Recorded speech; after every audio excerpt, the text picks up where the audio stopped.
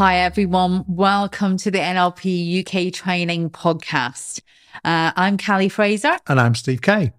And today we're going to be talking about, are you a norm? So Steve, what is a norm? Okay, well, I got this idea originally from a friend called Andy Cope. And he talked about, he did a cartoon called Average Bob. And I thought, what a great concept Average Bob was. Average Bob was in the Olympics. And if everyone had an Average Bob in the Olympic Games, then, Average Bob's in lane 8. It would make all the others feel like they were better swimmers. And then I thought about people being norms, and I got some stuff from a guy called Earl Nightingale. And he said in a convoy during the war, the convoy would have to keep back with the slowest ship in the convoy to keep the convoy safe together from the U-boats. And I got thinking then about a guy I used to know when I was a young lad working for Otter Controls in Buxton. We used to have a guy called Norman the foreman, they used to call him. And I came up with an idea for my book, Become a Great Leader and Coach, about Norman and about travelling back in time to the time when punk was around. And basically, our heroes went back in a time machine they found in the stationery room, and they ended up back in 1977, 76 or something. And they went into a factory that was producing parts. And there was a guy with a grey suit, a number 6 cigarette hanging out of his mouth, who basically just did enough to get by. And someone said, "What about the GEC order, Norm?" And Norm goes, "Buggers were on strike last week, make them wait." Now, Norm aspired to have a company car like those turd-coloured marinas outside in the yard. But he knew he'd never quite get there to do that. He'd always be in the role he was in, but he never quite did enough to shine. He just got into the habit of being normal, average. And what we're going to talk about in this session is how can we go from being a norm to being a bit more sparky. And norm isn't about getting a promotion at work. Norm is about doing what you do, but doing it even better. I remember going to a funeral of my uncle Kevin, and the priest was telling a story about how Kevin, who was a bricklayer, and his mate had to keep some materials dry. So they lit a Bunsen burner to keep the materials dry inside this kind of building. And Kevin woke up at midnight or 1 o'clock in the morning, and he got in his van and he went back to the building site to make sure the fire was still lit. So the materials would stay dry so they could use them in the morning. And I really clearly remember that story, that he wasn't a norm builder. He was going that extra mile, going above and beyond his job description. It wasn't about a promotion. It was about being that difference. And that's what NLP can give you. It can make you walk a bit taller. It can make you not accept the average. And the story goes, at the end of the book, Norm comes back to the present and discovers how to be a better you. And he goes back and has his hair done differently and lives a sparky life. A guy called Kim Cameron wrote a book called Positive Leadership. And what Kim Cameron said is that most organizations strive to be normal. So everybody did total quality management in the 80s and 90s. Everybody wants to do Six Sigma. Everybody wants to do lean manufacturing. Everybody wants to do this, what everyone else was doing. Nobody was striving to do anything different. And he says there's just kind of 3 streams of deviance. There's negative deviance, where you have organizations that the atmosphere is unhealthy. There's a lot of toxic practices and management not good with people, not caring, and it's ineffective and error prone and all that kind of thing. Then there's the norm in the middle where organizations are fairly healthy. Most people are living for Friday. It's profitable. It's fairly effective. It's ethical.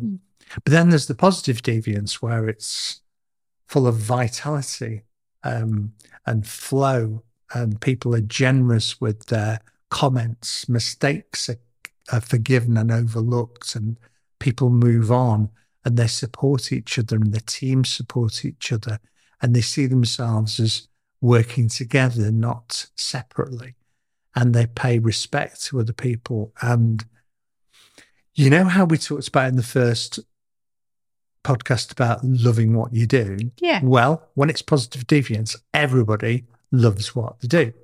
And what Kim Cameron said, there's 4 things that you can do to achieve this.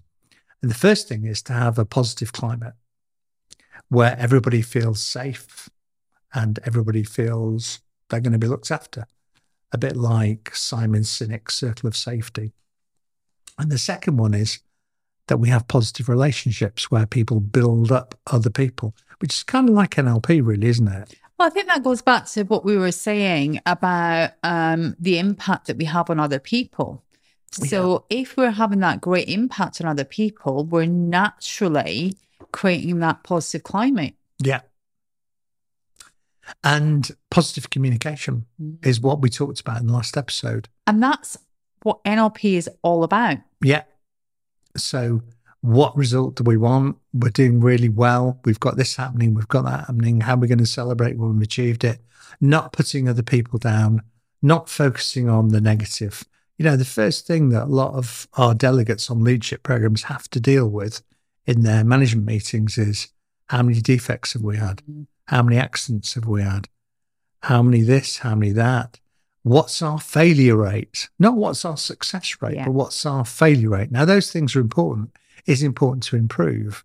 But generally, when you start, we know from earlier on, don't we, previous podcasts, when you start talking negatively about things and negative stuff and it goes over the top, then everyone's shoulders drop and people are walking around feeling with a big cloud over their heads.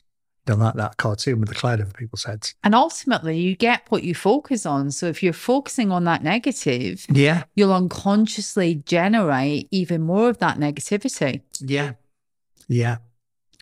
And I think the 4th thing is about having a purpose and what the purpose is of the organisation. Everybody kind of getting that and everybody understanding their part. So if you work in one area of a building in manufacturing, you know what your products or services are doing for your internal customer. Now, I used to tell a story about Luigi, and Luigi used to change the wheel on Michael Schumacher's Ferrari. And you asked Luigi what his job was, he wouldn't say to change Michael Schumacher's right front wheel in 3 seconds. He'd say, well, to help Ferrari and Michael Schumacher win another world championship, bring that up to date, and it's Lewis Hamilton, or it's Max Verstappen, or it's George, over at Mercedes. It's seeing a wider part in what they do. So my job is to keep people safe. My job is to look after patients. I said on one of the other podcasts, we had a few injuries in our family and dislocated knees and stuff. And we're in like A&E one night, and the cleaner came past with her trolley and big smile on her face. And she said, won't be long now, and it's only temporary. What a nice thing to say. When my wife had an operation, the nurse said to her, this isn't permanent. This is only temporary. What a nice thing to say. So that kind of positive energy spreading through people is going to come from the top. So if you've got a toxic chief executive or a toxic management team that aren't being dealt with, then that's going to spread and it's going to become a normal behavior and you're going to get the negative deviance. Whereas if you've got people being successful, healthy, positive, painting positive pictures, bigging people up, not putting people down. The company I worked for, I mentioned, I think once before, Otter Controls. I never heard one of the board members putting down another board member. Never once. I never heard one of them dissing what one of the others was doing. You never heard the technical director dissing the managing director, ever. I think that's one of the key things. It's not just about talking the talk within an organisation. It's about actually putting those words into practice. So often you see these organisations with their values on the wall of the building as you walk in. Yeah. But they're not actually being lived day to day within the business. Yeah. So it's about an organisation and those individuals within that organisation all working from the same page with the same common goal and passion for what they do. And maybe being involved in, some of them being involved in little groups and coming up with the values themselves.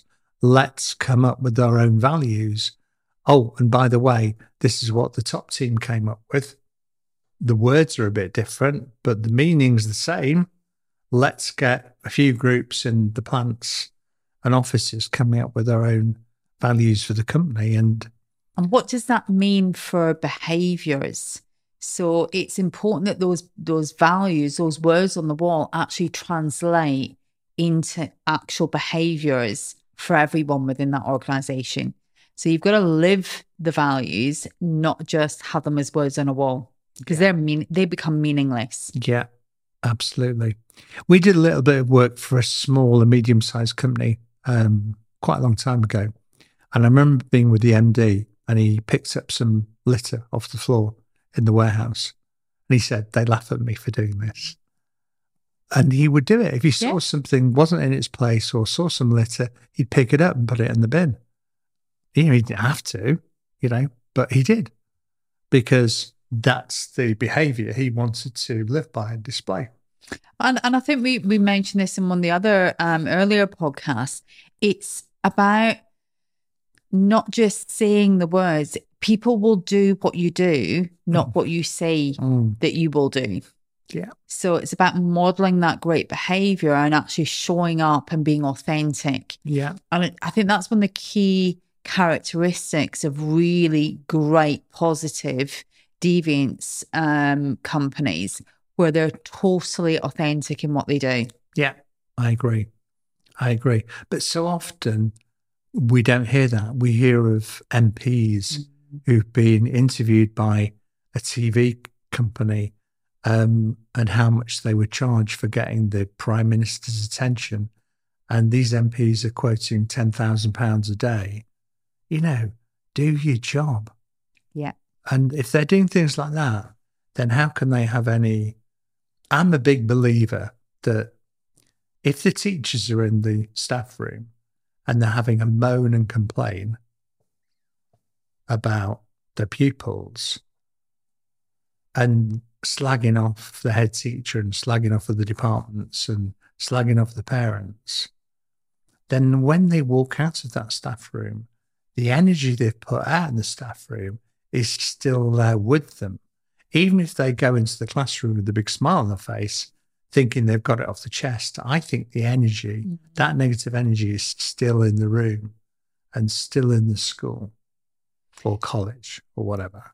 And those people just kind of, when people are having that negative energy around them, it's almost like they suck all of the energy from the room. Yeah.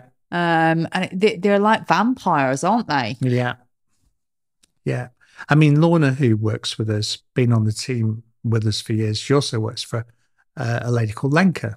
And Lenka wrote a great book called Energetic Selling, which it's, and she says, now gorgeous. Have you read it?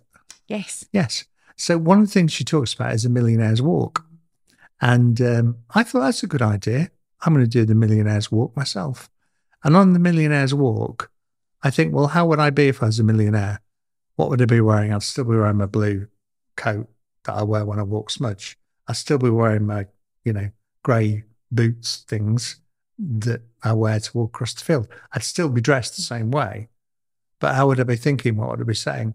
I'd be thinking about the expectations I have of working with several new corporate customers this year. I'd be thinking about how many people I want to get a Master Practitioner. I'd be thinking about how well we've been doing. I'd be reflecting on some of the wonderful feedback that I've received last week and that you've received and that Wendy's received.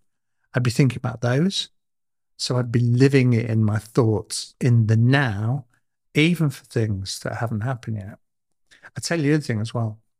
The stories I've discovered that I tell other people. So if someone says, how's business? And I say, well, this is good and this is good and this is good. In other words, I tell them the truth.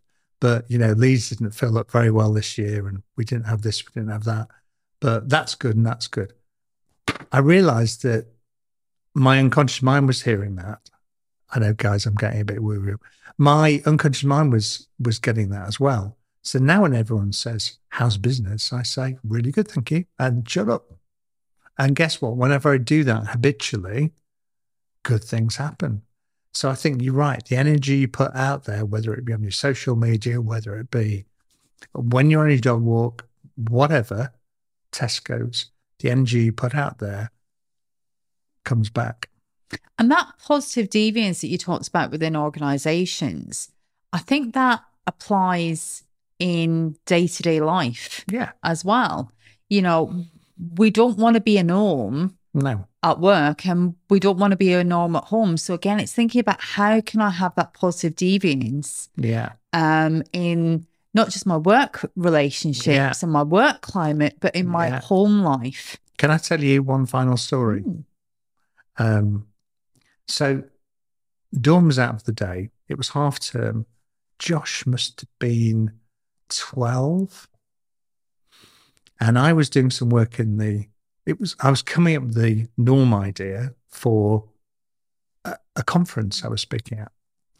And Josh came and said, fancy him again footy? And I'm like, hang on a minute, Josh, we don't do that anymore. That's something we did when you were 5, 6, 7, 8. These days you go and play football with your mates. I'm busy.